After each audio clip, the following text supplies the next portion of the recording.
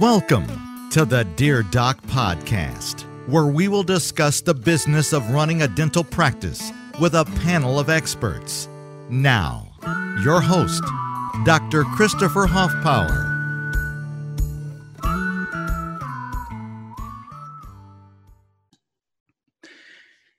Hey guys, this is Doc Huffpower, and I'm coming to you again from my home studio here in Alvin, Texas. Today, I'm really excited to be able to present to you a new expert, and she's actually an expert in malpractice or expert in board complaints. And so she is an attorney. Her name is Michele Quattlebaum, and Michele is actually joining me today in the studio. Michele, how are you doing? Doing good. So I'm sure if you measured us, we don't actually have exactly 6 feet, but I'm going to lean this way. We'll be okay. So, he's not going to breathe on me. I would never. So anyway, guys, we're going to talk about some of your Dear Doc letters and also about some general principles whenever it comes to fighting a board complaint, making sure that in the inevitability that you do get one, because I think it's fair to say almost every dentist at some point gets some complaint levered against them.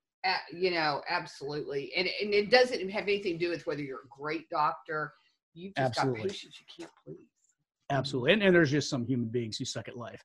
But yes. Aside from that, Michele, what would you say? Well, first of all, why don't you tell everyone a little bit about your qualifications, what you do, a little bit about your company, and just kind of share a little bit about yourself. Oh, okay. Well, as Doc had said, I'm an attorney. I'm licensed here in Texas. I have tried lawsuits all over the country, but primarily here in Texas, all over Texas. I'm what some people would slangily call an insurance defense lawyer, but what that means, I'm a malpractice lawyer. I'm an old malpractice lawyer. We do a lot of board matters too, but I really enjoy risk management because I would much rather talk to you at this time. Absolutely. And give you warning, and not to scare you because, but to say, this is what you do and this is how you respond to something. So I don't see you on the other side. Exactly. And every night at 9 o'clock, you call me, am I going to lose my, house? And am I going to lose this? So that's kind of what I do. I've been licensed a long time. I've been doing this for, 38 1 or 2 years. Yeah, you're only 35, so it can't be that long, right? I was a child prodigy. That's right. And but I do, I'm one of those, when I'm going to give you advice, it's going to be because that's what I see come across my desk. And I've had the pleasure of representing dentists for many years. I've tried cases with dentists in court, but we see a lot of board complaints. And that's one of the things we're going to talk about because absolutely. It's not, like I said, I find using my treating doctors through board complaints because I meet them and enjoy meeting doctors and stuff, but you just can't please every patient, and the biggest thing is to kind of try to see that red flag and try to avoid, and especially if the complaint comes in, then we want to talk about what you do to minimize the fact that the board may absolutely, and a lot of that stuff you've got to do before the problem ever happens. And exactly. It's funny, as you were giving that little speech about what you'd like and when you'd like to talk to people, mm-hmm. It's funny because I kept hearing echoing in my mind the same speech that I tell a patient whenever they've got a large MOD.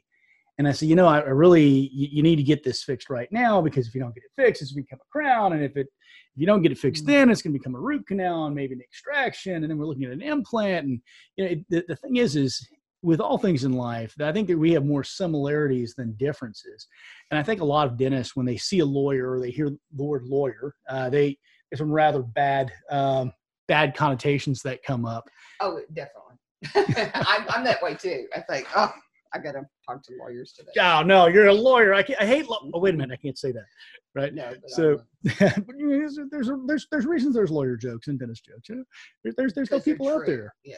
So actually, you and I met under a similar circumstance, which I cannot reveal due to. Oh, but it was because I'm concerns. sitting there doing a webinar and I'm playing with this tooth, thinking it's a crown loose, and it's not. It's my tooth off.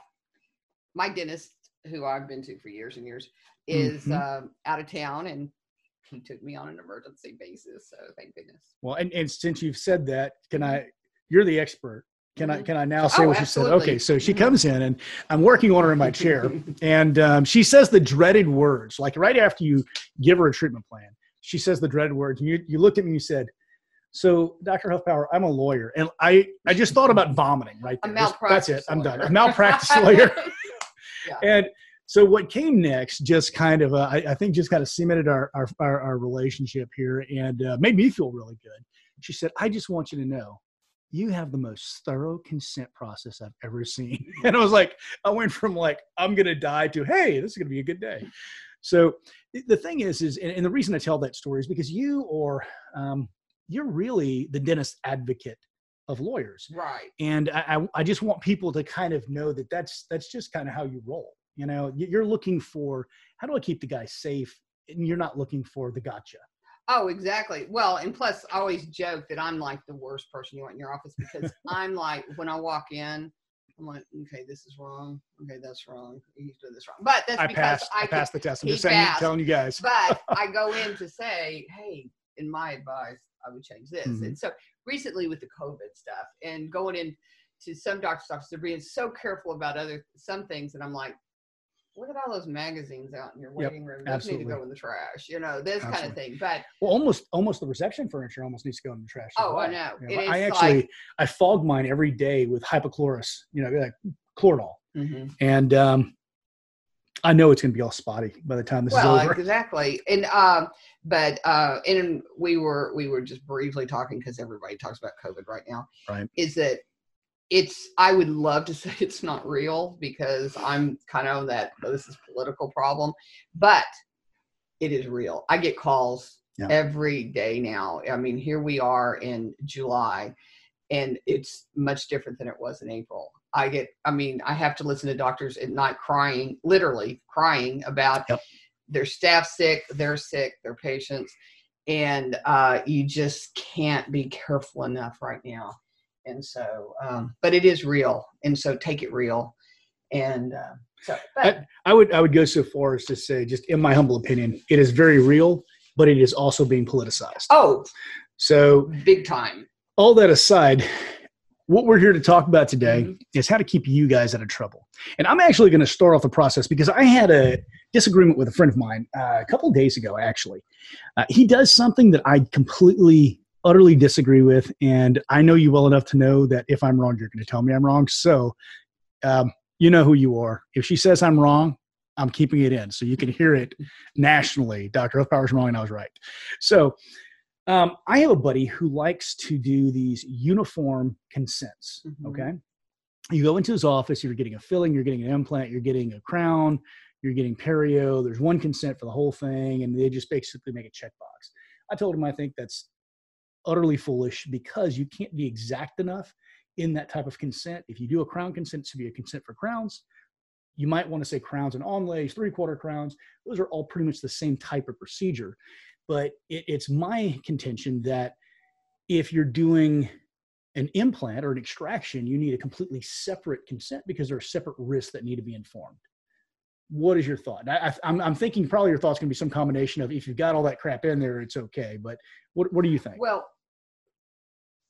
God, I was hoping I could say he was wrong. Okay. I'm so sorry. I was like, okay, good. I like it better when you can't say I'm wrong. But I know. Well, okay. Theoretically, what you said, if you put everything in there, it doesn't matter how much, but the chances your patient is actually going to read pages of garbage is because it's bad enough. You give them one, they're just, okay, whatever. Because I'm that way. I just sign whatever you put in front of me. Mm-hmm. But she's a lawyer. You guys remember that, right? She's a lawyer. Yeah, okay. So, but I would say not. And then besides, the board will bite you in the butt if you don't have a consent form, and not just a consent form, because it doesn't really make sense to me. But this is the board rules on every single tooth. So Absolutely. If you're going and doing a crown on, 13 or 24 or whatever, you would think the risks are the same, which they are, but you have to specifically put each separate tooth. So the same with fillings or anything. same particular tooth. So the one consent form is, to me, you do need to have separate, and it's not that big a deal. You can have folders, these are for your implants, these are for your, your crowns, your whatever. And to give to the patient, I think that's a better idea, because everything does have a separate risk.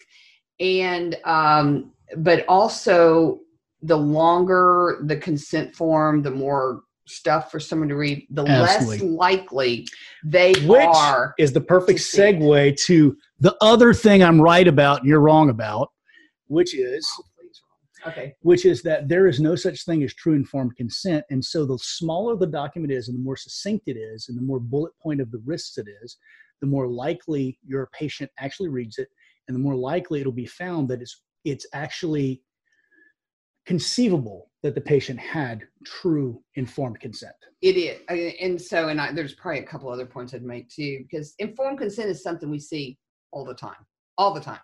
And you guys, because your rules say you're supposed to do informed consent, we don't have as much problem defending you, because there is some kind of informed consent. Just because there is one does not mean you're not going to get sued. It does not mean you're going to win, because I told them they could die, because the people on a jury don't read them either. Okay. So they were like, well, I didn't expect to die during this surgery. Okay. But if the person who died is suing you, I just got to say, they've got a good doctor somewhere. But yes, anyway. They do. And so, but okay. So but which you are right. The more, because I'm kind of one of these, as a lawyer, I read things that my associates may draft, and I'm like, if I don't understand this, and I have a doctorate degree, what chance do my clients or a judge know? They don't understand it either. So, so what you're saying is right. More succinct, clear. You're talking to the public, someone who doesn't know what all those fancy words mean and all. And I think that that's a great point, but also it is, I think, good. Okay. What informed consent is exactly. Okay. Real briefly is if, a patient says, if I come to you and he says, well, you need this, tooth gone. And, well, that's one thing, but how do I if I say, okay, go ahead and take it out, how is that really good consent if I have no idea what the risks are versus the benefits? And so for me to have an informed decision, you need to tell me what the risks are. And then you can say, but you understood that this could be A, B, or C if this happens. So, yeah, we we're in a society, because of lawyers, that you get these forms all the time and you're thinking, what? And you see these, but the thing is you need to make it understandable.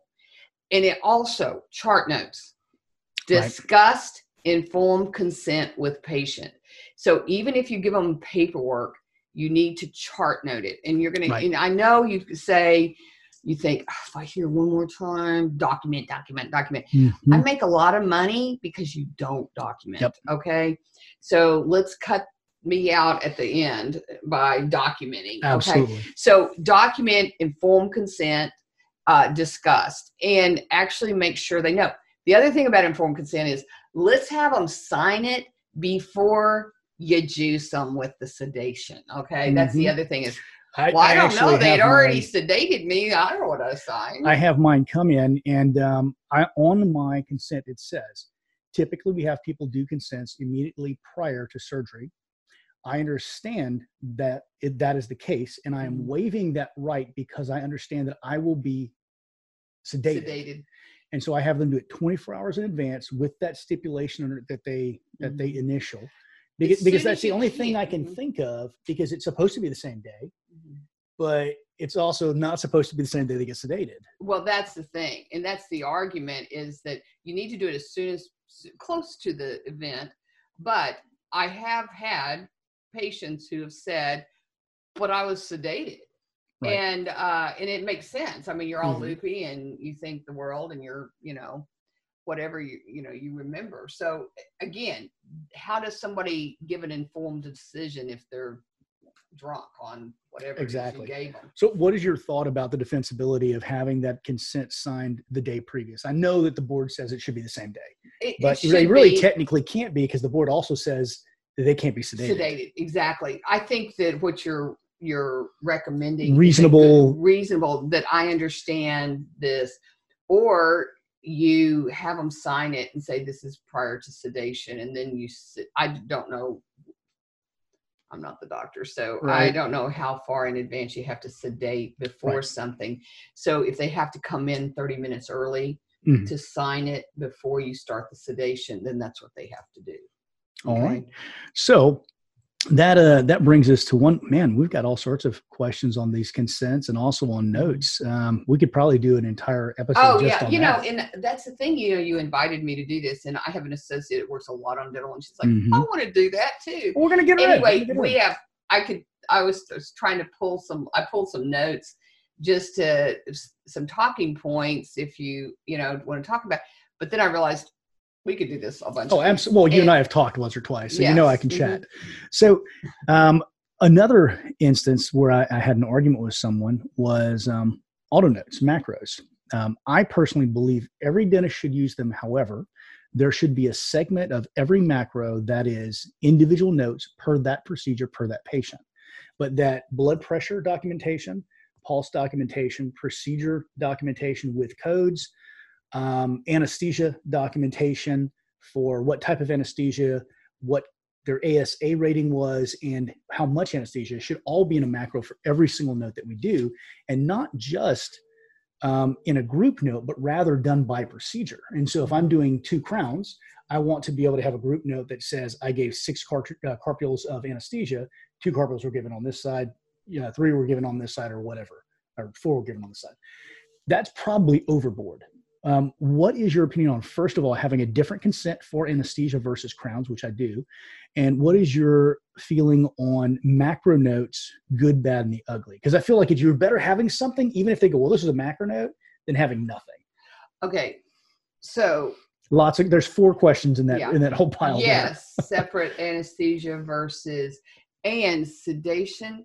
The board they were on a tear.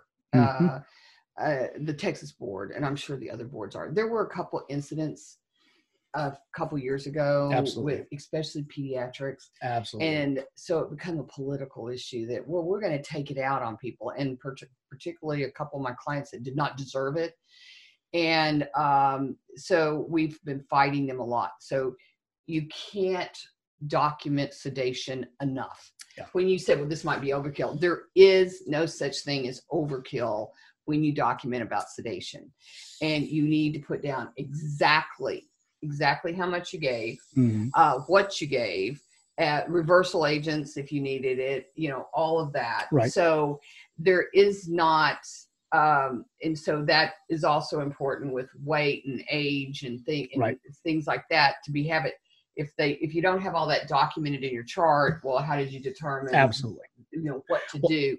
Now, as far as anesthesia goes, but now kind of a pet peeve of mine is what you're talking about with macros and all, is because, again, on my end, finally did something wrong. Well, no, I agree, because, usually what I say about documentation, because I'm going to say document, but do what is good for you. Because some of us, I was dealing with a medical doctor yesterday who didn't even know what an audit trail was.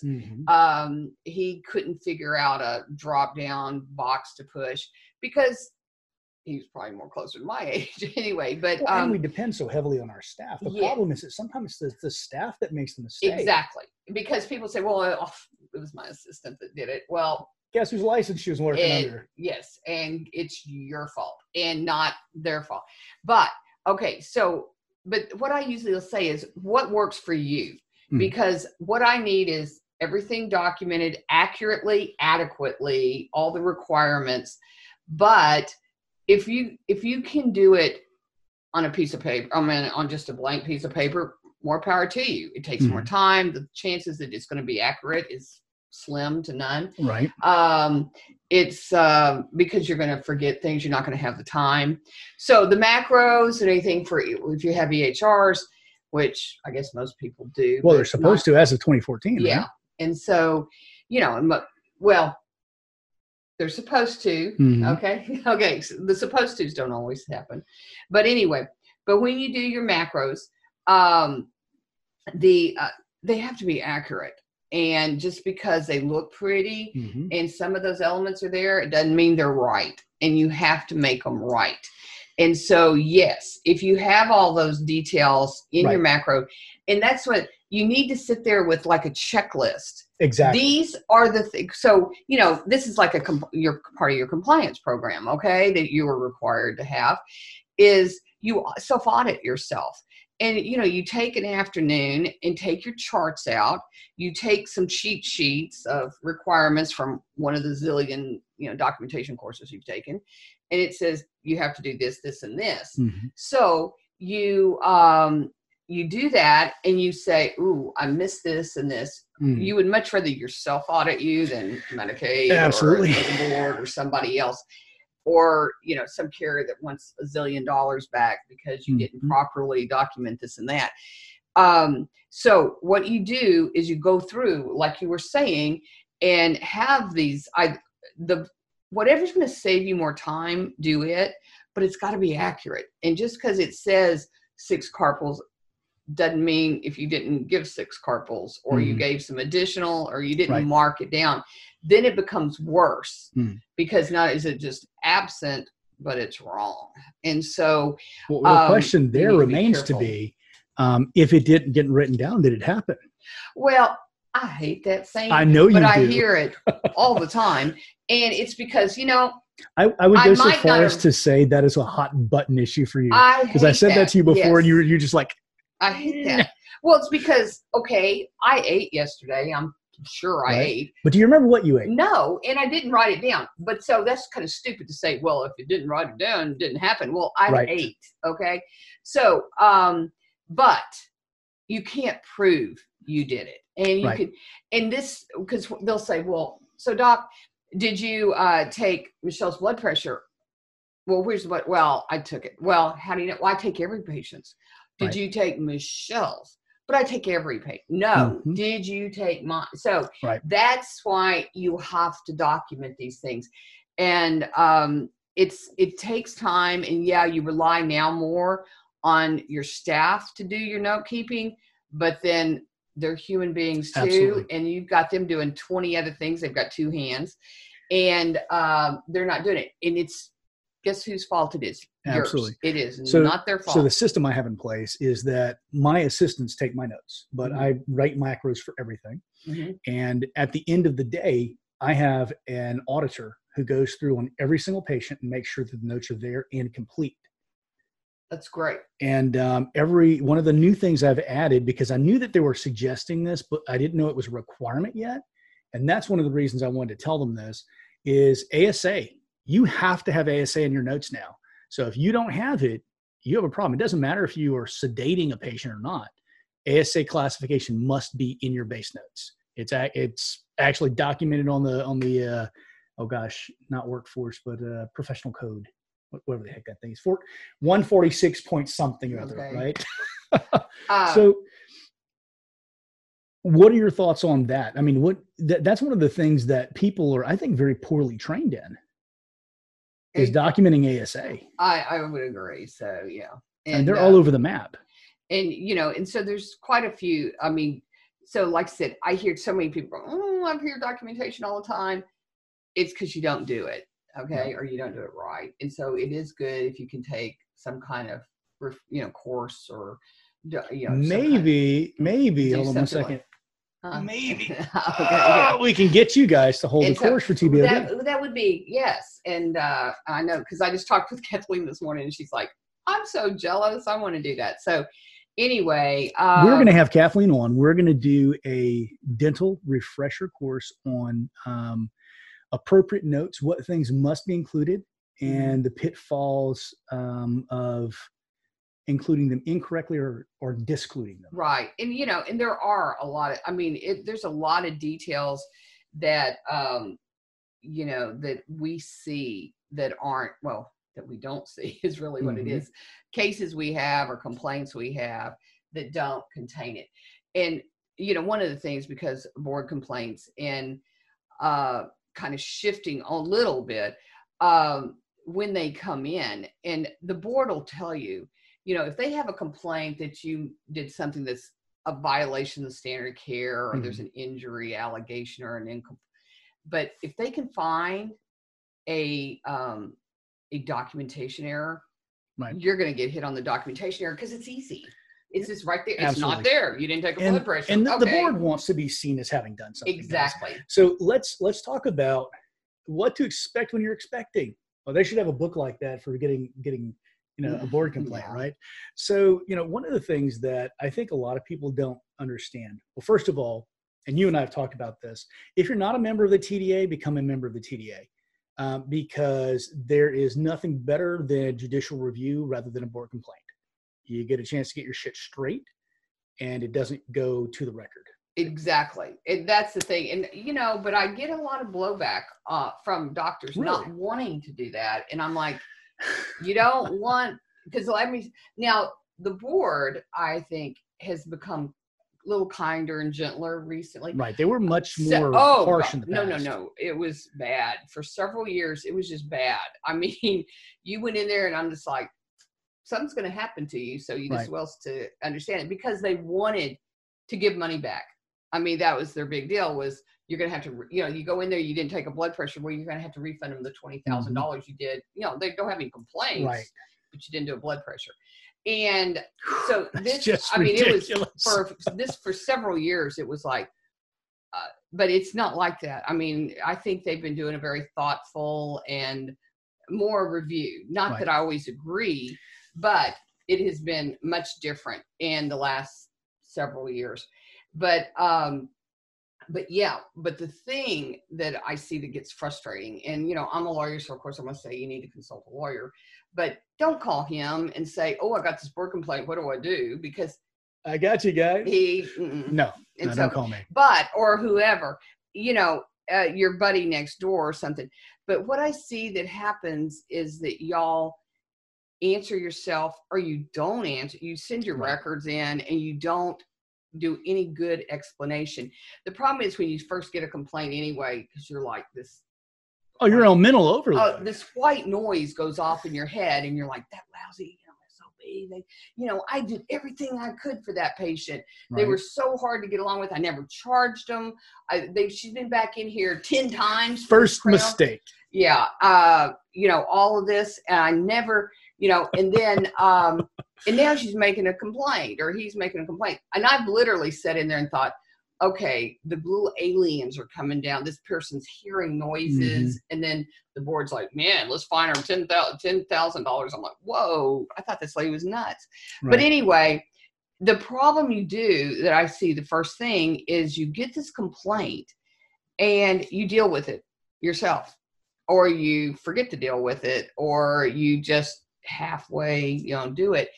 And you've just started out the wrong way. Okay. What they do, especially in Texas, and I don't know if you get out of, other states here or so, but they go through like an investigation stage at first. It can end there. Much better to end there. Right. A lot of times it doesn't. It goes on to more of a. If you are a member of the TDA, you have the right to peer review. Be a member of the TDA, because that's the step one that you don't want to skip. Okay. Yeah. And some of those don't, some go there, but some don't. Right. And if they've already made a board complaint, you don't go to the TDA. So, it's already there at the board. And this is my drug of choice. Sorry. It's my bad thing. You just realized that got on camera, did you? Yeah, I know. I was like, okay. Anyway, it's morning. I don't drink coffee. Sorry. Anyway, but let's say it's a board complaint and you get a greetings letter from the board, and okay, you have most likely, or you should have malpractice insurance. Okay. It's malpractice insurance. And you're thinking, well, this is a board complaint. It's not malpractice. Call your malpractice carrier. I got a board complaint. Help me. And they will retain you a lawyer from wherever Timbuktu you live to help, or Austin, it doesn't matter, wherever, Houston, whoever. And they, to help you and can help you walk through the steps so you don't step in it initially. And you started out, always think you need to start out with the best foot forward to deal with these investigators. So it just sets it up in a better situation. A lot of times don't get the call until they've already proposed sanctions or disciplinary actions. And then it's like putting Humpty Dumpty back together again. So it's better to start out. Don't forget, like I said, don't forget, if you've got malpractice insurance, I assume most every policy covers your attorney's fees for a board matter. But the problem is that most dentists think about it this way. They think, well, if I go to my malpractice insurance, my premiums are going to go up. And guys, the reason you have the malpractice insurance is to protect you exactly in this situation. And not only that, it's a board matter. And so a lot of times, just because it's an ancillary type, it's not really a claim, a lawsuit. So it won't, unless you're a frequent flyer. And I've got several frequent flyer, what we call frequent flyer, meaning multiple cases. And, but we can walk it through instead of, like I said, when I get it and it's already at a proposed order, I've literally gotten as many as 36 patients that were bad. We want, please FedEx us back your license. And we've been able to walk it back. But it would have helped to have walked it back initially, where we explained to them what the problem was and why, that there was a flood and that all the records were destroyed and this and that. And, but it helps instead of getting there. Don't go by yourself because it's not a friendly venue. I don't care how reasonable they are, and I get along well with these doctors. Their job is not to help you. It is to protect the public. And it will feel like an inquisition because they're going to say, why'd you do this? Why'd you do that? What were you really using that cotton roll there? What kind of dam? Did you not use a dam? Well, no, why would I use a dam? I mean, nobody does that. The fact that they had to swallow that crown and they had to have their lung removed and things like that. Call your carrier, utilize your coverage. And I can't say something negative isn't going to affect on your record, but trust me, it's going to negatively affect you if you don't get help. Right. And that will be reported to the data bank. The board reports, all board actions get reported to the data bank. So it will affect you. It's going to be there on your record. And then your insurance is going to go up anyway, because when you change, you're going to have board actions against you. Plus you'll have board actions. And it's not, we can at least reduce what's going to happen to you. And like I said, I've walked back several revocations where we've ended up just still with the disciplinary action. Right. I mean, it doesn't just go magically away. But yeah. So let's talk. So my wife is a veterinarian. And so I know that in order to sue a professional, you have to have a professional who will, or at least in veterinary, who will testify that what the first professional did was against professional standards. Is that true in dentistry? Oh, absolutely. And but also, what's the difference? See, the thing is, I don't want people to have a false sense of security if they hear that, because a board complaint is different than a criminal or a civil matter, right? Or is a board complaint a civil? A board complaint, well, it's civil. Okay. But it's not criminal. Right. But it is, it's more what we would call administrative. Right. Versus so when do they need a professional to sue you? And when can they just get board action to give you see what I'm saying? Because those are a different thing. And I think a lot of people think they're the same. No, it's so walk us through the whole process. Okay. And can you be put into double jeopardy for a criminal suit versus a board complaint? Sure. That's yeah. Okay. And you see where I'm leading there? Okay. So with the board complaints, what happens is crazy woman hearing those voices because you put some metal in her mouth. she files a board complaint because she's sure, and a lot of them self-diagnose, because somebody told them they didn't need this or whatever. That's all they have to do to file a board complaint. Once that complaint is there, it's there. Even if they complain and then they're like, oh, I didn't really mean it. It's there and they don't have to dismiss it. The patient can beg them to dismiss it. It doesn't matter, So you don't have to have that. Now the board they have standard of care doctors that peer review doctors that you're not supposed to really know who they are. And maybe some of them are listening right now. And they're listening. I know who they are. And so they see it and then they give the board an opinion. I frequently disagree. And so with theirs, but everybody's opinions, with dentists. Do you ever feel like perhaps the people who are the professional standards police are the people who hate all the other dentists and actually just kind of hate themselves and want revenge? Do you ever feel that way? You don't have to answer. You don't have to answer. Okay. But no, and I know some. I mean, but I also but I know some that do this, and I love them. I mean, they're friends. They're by and large the ones I've met. They're real uptight, and they are I can't believe you didn't use a rubber dam for that full mouth restoration kind of people that have never actually done it, but they have notions about what should be done. It depends. I mean, I know a lot of just excellent ones. That's good. But they are usually what I would call more ivory tower doctors that really aren't, but it depends. They send some. Now, but that's so to start the board matter, it's not, the patient doesn't have to have another professional.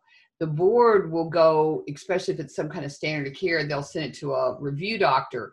But yet the board members, when you get there, they use their own expertise, whether they're qualified or not, to give their opinions. Now, as far as criminal go, now the one thing is, and then we still have lawsuits over here. The burden of proof on a lawsuit's one thing, but over with the board, it's really what do those people on that committee think, and that's there is no standard. I mean, there is no burden of proof. Okay, it's just whatever they think, and so. With that, now you can have an expert report if you want. At the initial stages, you don't get too involved with that. If they come back and they say, these are the things that we recommend to resolve this board complaint, A, B, C, you have to do this, this, this, and this. And from a defense standpoint, you go, no, we don't agree. Then I would take it, the defense attorney would take it to what's called SOA, the State Office of Administrative Hearings. All the boards, whether medical, podiatry, chiropractic, whatever, go to SOA. And they have a judge, an administrative law judge. I love it there. I mean, the ones I've ever had are very competent, and it's like a little mini trial.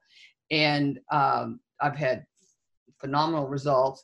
And with these judges, and then it's more like a trial. You bring witnesses and experts, and they testify, and then the judge gives an opinion, and hopefully that resolves it. Although, the board can still argue about it. So that's all civil, and it's administrative. It's not litigation like if you get a malpractice suit. Now, criminal, it would depend on the allegations. So say it's a sexual thing, and it would be administrative because it's a no-no. Okay. Bad no-no. Okay. Really bad no-no. But if it's something that would rise to more of a criminal action, they would then refer it to the district attorney's office. And then it becomes criminal. They would do that. The unauthorized practice of dentistry, a lot which the board has no authority over. Well, because They're not dentists. They're not dentists, exactly.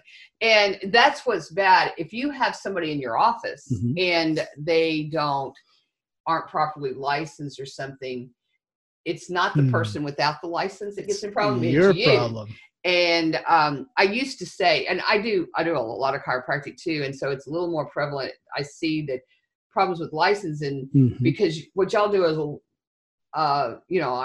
but people scam that a lot. I've talked to board investigators that say, I stay more busy on no license, and I'm like, you mean because they didn't pay their due? They didn't pay. Nope, just never had one. No, never went to school. A lot of them though are dentists in other countries, from what I understand. They come over here, and they treat ethnic populations. And so, but it's so weird with license. And I mean, like I have heard, I can't tell you how many times that, I have two different locations, and my associate at the other location, I just found out he doesn't have a license in the last 4 years, and I'm like, that's a lot of money you're gonna have to refund, and or this or that, things like that, and then, or you go over so Thursday's slow day here, and so you go, but there's a clinic in Pearland that needs some assistance, so I'm gonna go over to there, help them out.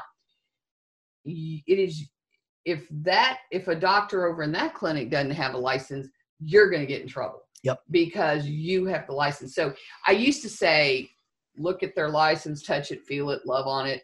But now I have to say, and call the board and say, is this a valid license? Because and they don't even have to do that. All they have to do, because I know this because of TVOD, because we check licenses.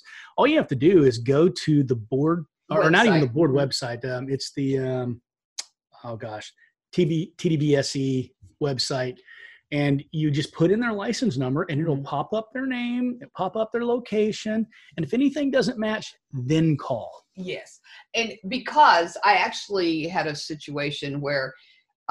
Same name, different license? No, not even that. But they weren't.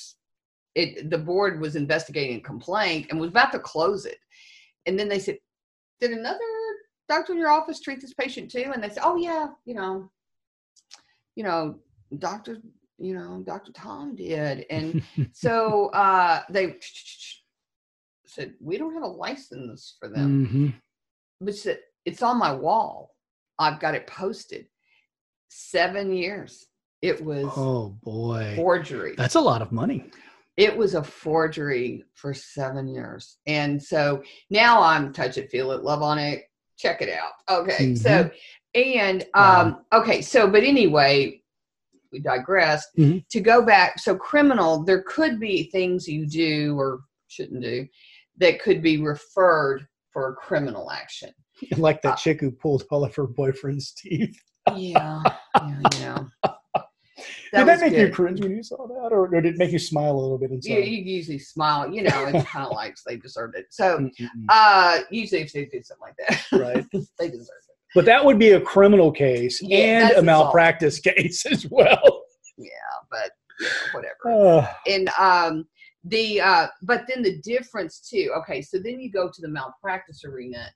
And what you were talking about with having an expert in Texas, and is in most states, they're supposed to give you notice before they sue you. And dentistry is a healthcare provider under Chapter 74, Civil Practice and Remedies Code. But anyway, Chapter 74.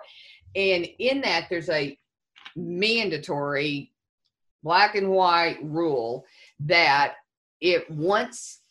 after a patient files a lawsuit, they must produce an expert report from a qualified expert to say what the standard of care is and that you violated the standard of care, and that violation caused an injury. Gotcha. So that's a lot of levels of proof before they can move on. It's a very difficult level of proof. And actually, it is one of the ways we get so many malpractice cases against dentists dismissed. Not because y'all don't squeal on each other, because I have heard, and y'all aren't the only profession. I've met you people. I know. I believe this for my other, because like I said, I do some chiropractic and they have the same problem. I've heard if the dentist had a firing squad, it would be a circle, and we'd be facing inward. Yep. And which is not, you shouldn't do. Veterinarians don't do that to each other. MDs don't do that to each other either. No. There's a code there. There's, typically in the medical, you see doctors that are off, over on the East Coast, and they do, and they don't have to look at these doctors. They don't see them. There are a couple specialties in medical. You're just out of luck trying to find an expert. No, there's some, but there's not a lot. But there seems to be plenty dentists available that'll for the right price. For the price will testify against you. And but the thing that is really a benefit, and the law hasn't changed unless they want to do that later, is because it's a steadfast. You have to have this expert report. It's 120 days after the answer is filed. That sounds like thunder. But a lot of dentistry, even though it seems like y'all are very expensive sometimes to us patients, but is a lot of it goes into small claims court. The patients have less than $10,000 of problem, and instead of going to a lawyer, they have to pay 40% to. They will file a small claims court. They don't get their expert. And the rule applies in small claims court too. The judges hate dismissing it. It is the law. Now, I've had a few say, well, I know it's the law and I know it applies, but I'm just not going to do it because it doesn't seem right. It's like, right. Well, guess what? Now we're going to have a bar hearing for you, buddy. Well, I mean, we get, I would say 97% of those cases dismissed. Ultimately, the biggest risk is it gets to trial before the 120 days. Right. And in small claims court. So right now I've got 2 in the waiting, but COVID came up and we can't even get a hearing. So, ever in our lifetime again, I don't think. But anyway, that works. So what you should do is if you have a customer who's upset, or a patient who's upset, I should say, you should say, oh yeah, buddy, well, take me to small claims court. I dare you. But I keep waiting for somehow the legislature to change that and say it doesn't apply to small claims court. But because theoretically, it is a little unfair that the patient goes to small claims because they don't want to spend all the money that it costs for litigation. Well, it's unfair that they can leave us Google reviews that we can't respond to. Exactly. I saw that on your thing the other day that somebody's getting a bunch. And that's, let me tell you. So so that you guys know, if there is ever anything that I think Michelle might want to talk on, I send them to her, and she pulls her, you can't see the side patch over, she just pulls her hair out. Yeah, I know. I'm like, I said, oh, you need to tell them this. But anyway. Oh, goodness, I remember there was one. You called me up. I sent it to you, and you called me, and you said, tell this person this. They're going to be in trouble. A real big problem. I don't know what he I can't even remember the question. I just remember, this guy's got a problem. I had never seen you freak out like that before, so I called him. And I went, ooh, somebody needs to tell him. But so anyway, that they do get dismissed more in small claims court. That doesn't mean, oh, I'm just going to screw up everybody, and they're not, because something could happen. But what you did bring up is a problem.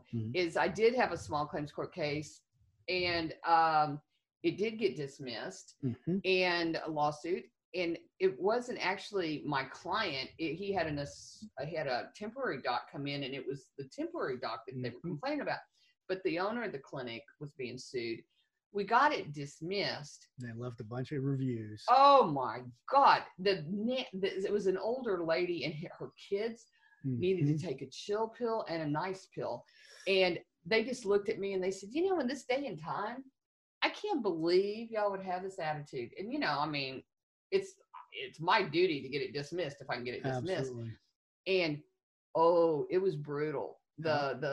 The social media blitz that they put on and accusing my client, who had never touched the patient, of doing all this stuff. And he can't say anything. Exactly. There needs to be some legislative updates to allow us to do something about it. Well, I mean, in a way, and finally he just called and said, just make this stop. And we ended up paying her anyway after we had won. Did they remove the reviews? To stop it. So did they remove the reviews then? Yeah. Could you countersue at that point and bring them to court for blackmail and racketeering? It would be nice, but Yeah, no. it would. But you should be able to. freedom. There is that. If you haven't heard on TV, there's a freedom of speechy thing. Freedom of speech. They way overdo that. But but yeah, that's the thing is social media has become worse than the courts. And, Absolutely. and I am well, it is the court. It's the court of public opinion. It is. And it's, you guys are big on, advertise. It's not as much, it is advertising, but it's not. Before I come, I'm going to Google you. Right. I'm going to look at your website or at least you pull it up. And if your Google reviews or your Google Map reviews or your Yelp's like asshole, or, but my favorite is you say, oh, well, the doctor's great, but that front desk is horrible. Right. And, you're going to lose. So it doesn't matter how much, how great you are, you've just lost business. And that happens. And that's more, can be more dangerous. I'm actually about to get a bad review. I know because I refused service to a potential patient the other day. And this is actually from something you told me once. I believe I may be quoting you exactly. You said the best way to avoid a board complaint is to identify trouble patients before you treat them and don't take them on, and don't be an asshole. Right. So I've tried to not be an asshole. I don't know if I'm capable, but I do try. But this lady came in and she was required to fill out our new patient paperwork to become a patient. And so she began filling it out and she threw the pen down. She said, I'm not signing this financial arrangement. And I said, but ma'am, what's the problem? Oh, well, it says that I'll have to pay a down payment if I make an appointment for anything over $500. And I said, yes, ma'am, that's our policy. We just want you to be aware of it before you become a patient. Well, I'm not signing it until I need to. And I said, ma'am, you need to sign it today if you'd like to become a patient. That's ridiculous. I said, I'm very sorry that we can't treat you. May I suggest some other dentists in the area? And she stormed off. And I know she's going to leave me a bad review. And I'm going to say, ma'am, you're not a patient of record. I suggest you remove this before I report exactly what your behavior in my office was to everyone who can see this review. Yeah. Because I'm not held by HIPAA in this scan.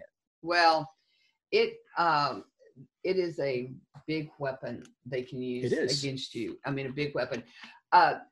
Because we are in COVID. I don't know how long this stays up, and we would love it to be gone tomorrow.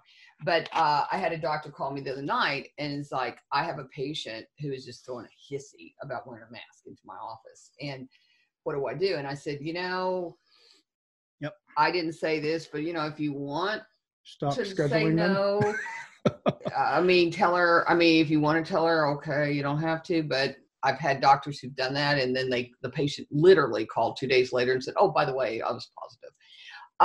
They had a test. See, that's the thing that just gets me, because the fastest test there is the Abbott. And that's like a 15 minute, right? They'd already taken the test. and I was like, but anyway, so he says, I said, he goes, can I refuse her? I'm like, absolutely. I mean, the city he's in requires it. He's mandated, not by state right now, mandate. It's not really law, but mandate that you aren't allowed to bring people into your business. And it's Absolutely. A health and safety thing for your staff. And she will flame you on the internet, right? But that might actually be good. Well, and this lady, oh my God. So then he did, I said, let me know what you did. So he, just kind of texted me and said, hey, I told her not to come in, or I told her she had to wear a mask and she didn't have to wear, whatever. And she said, no, I won't come. He said, okay. Well, then he sent me a few days later a Twitter thing. I mean, he sent a copy. He says, check this out. And it was this woman screaming and throwing this hissy fit. I've seen that. I think every single page. A million views on Twitter. It was his patient. Oh my God, yes. You kidding me? That's fantastic. It was his You heard patient. It here, guys. We know who the dentist was. Oh, it wasn't a dentist. Well, it wasn't, but it wasn't about office? Him. It was about some woman made a comment to her. And right. I said, holy cow, did she get you too? And he goes, no. The grocery store, a restaurant. He goes, so far, my name hasn't been mentioned. He goes, but she's now gotten 1 million views on Twitter. And that was his patient that he called me about. And I'm like, holy cow. Was her name Karen?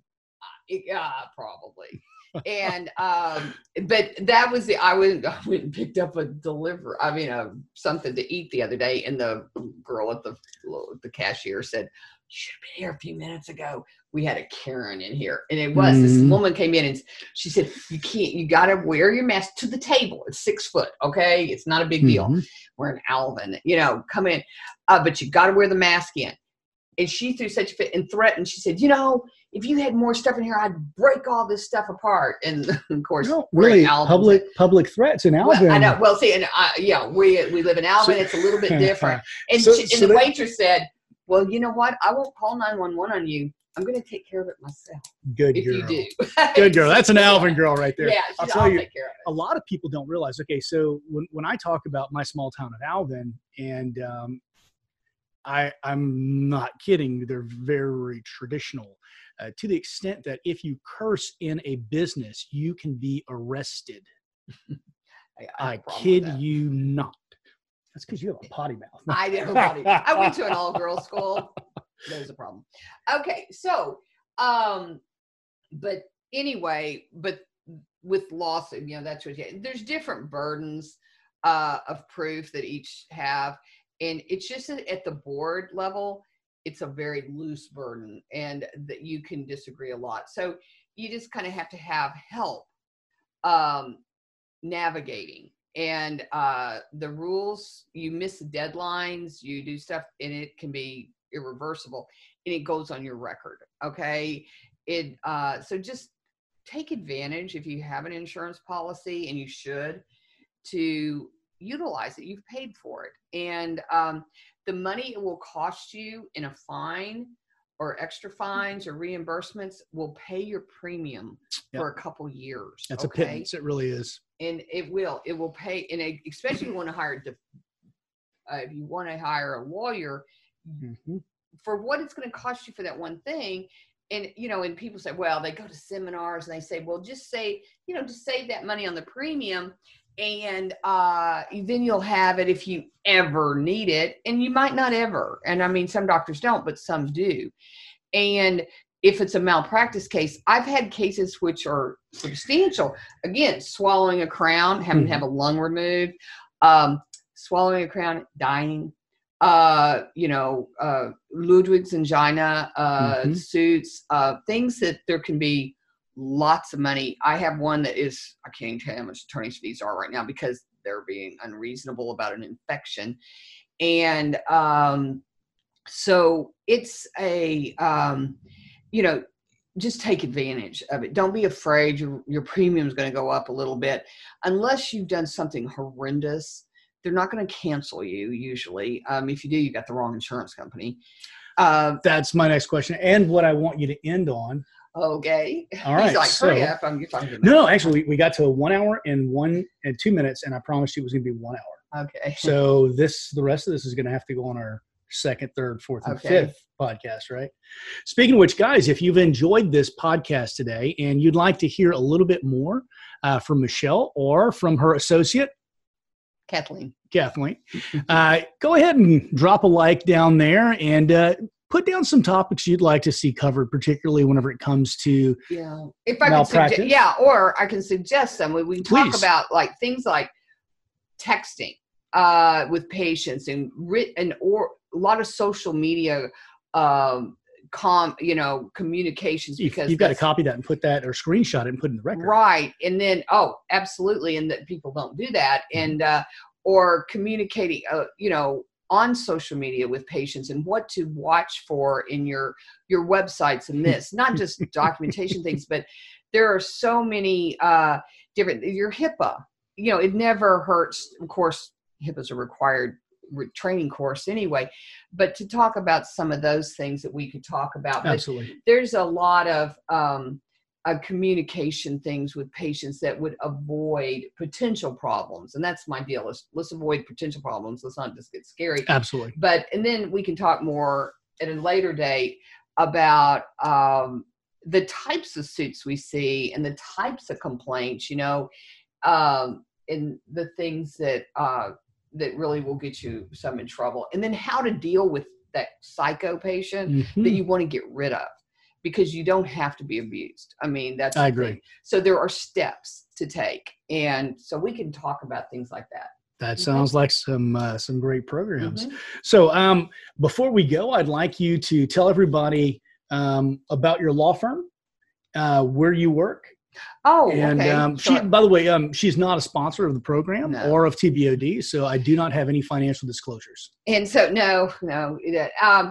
Okay, I'm with a firm called Sprott, Newsom, Quattlebaum, and Messenger. Some of you may know Joel Sprott. He does a lot of dentistry, defense work too. Joel and I do.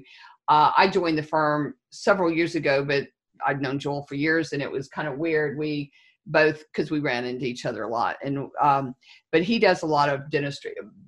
I would say 75 or 80% of our firm does malpractice defense, either from all specialties. And I do medical mal, I do a lot of urgent care stuff, and the chiropractic I've referred. And I actually got an honorary degree in that the school gave me, because I do a lot of defense work for Next step, honorary dental degree. Exactly. I want the dental degree to put on my wall by the other.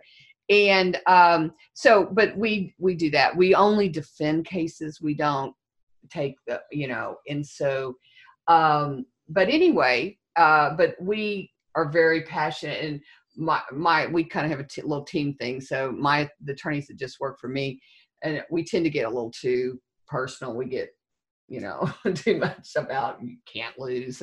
But anyway, but that's, so we're here in Houston. We do things all over Texas. So, but Sprott, Newsom, Quattlebaum, and Messenger. So. All right. Fantastic. Well, guys, thank you again for joining us. It appears that you've wasted another hour of your life listening to the sound of my voice. So I want to thank you for supporting the Dear Doc podcast and all that we do. Now, you guys go out there and be safe. Michele, thank you for joining us today. Sure. And hope to see you again soon. Thank you. Thanks for listening to the Dear Doc podcast, your source for the business and legal questions associated with your dental practice. Don't forget to subscribe to the Dear Doc podcast on all major platforms.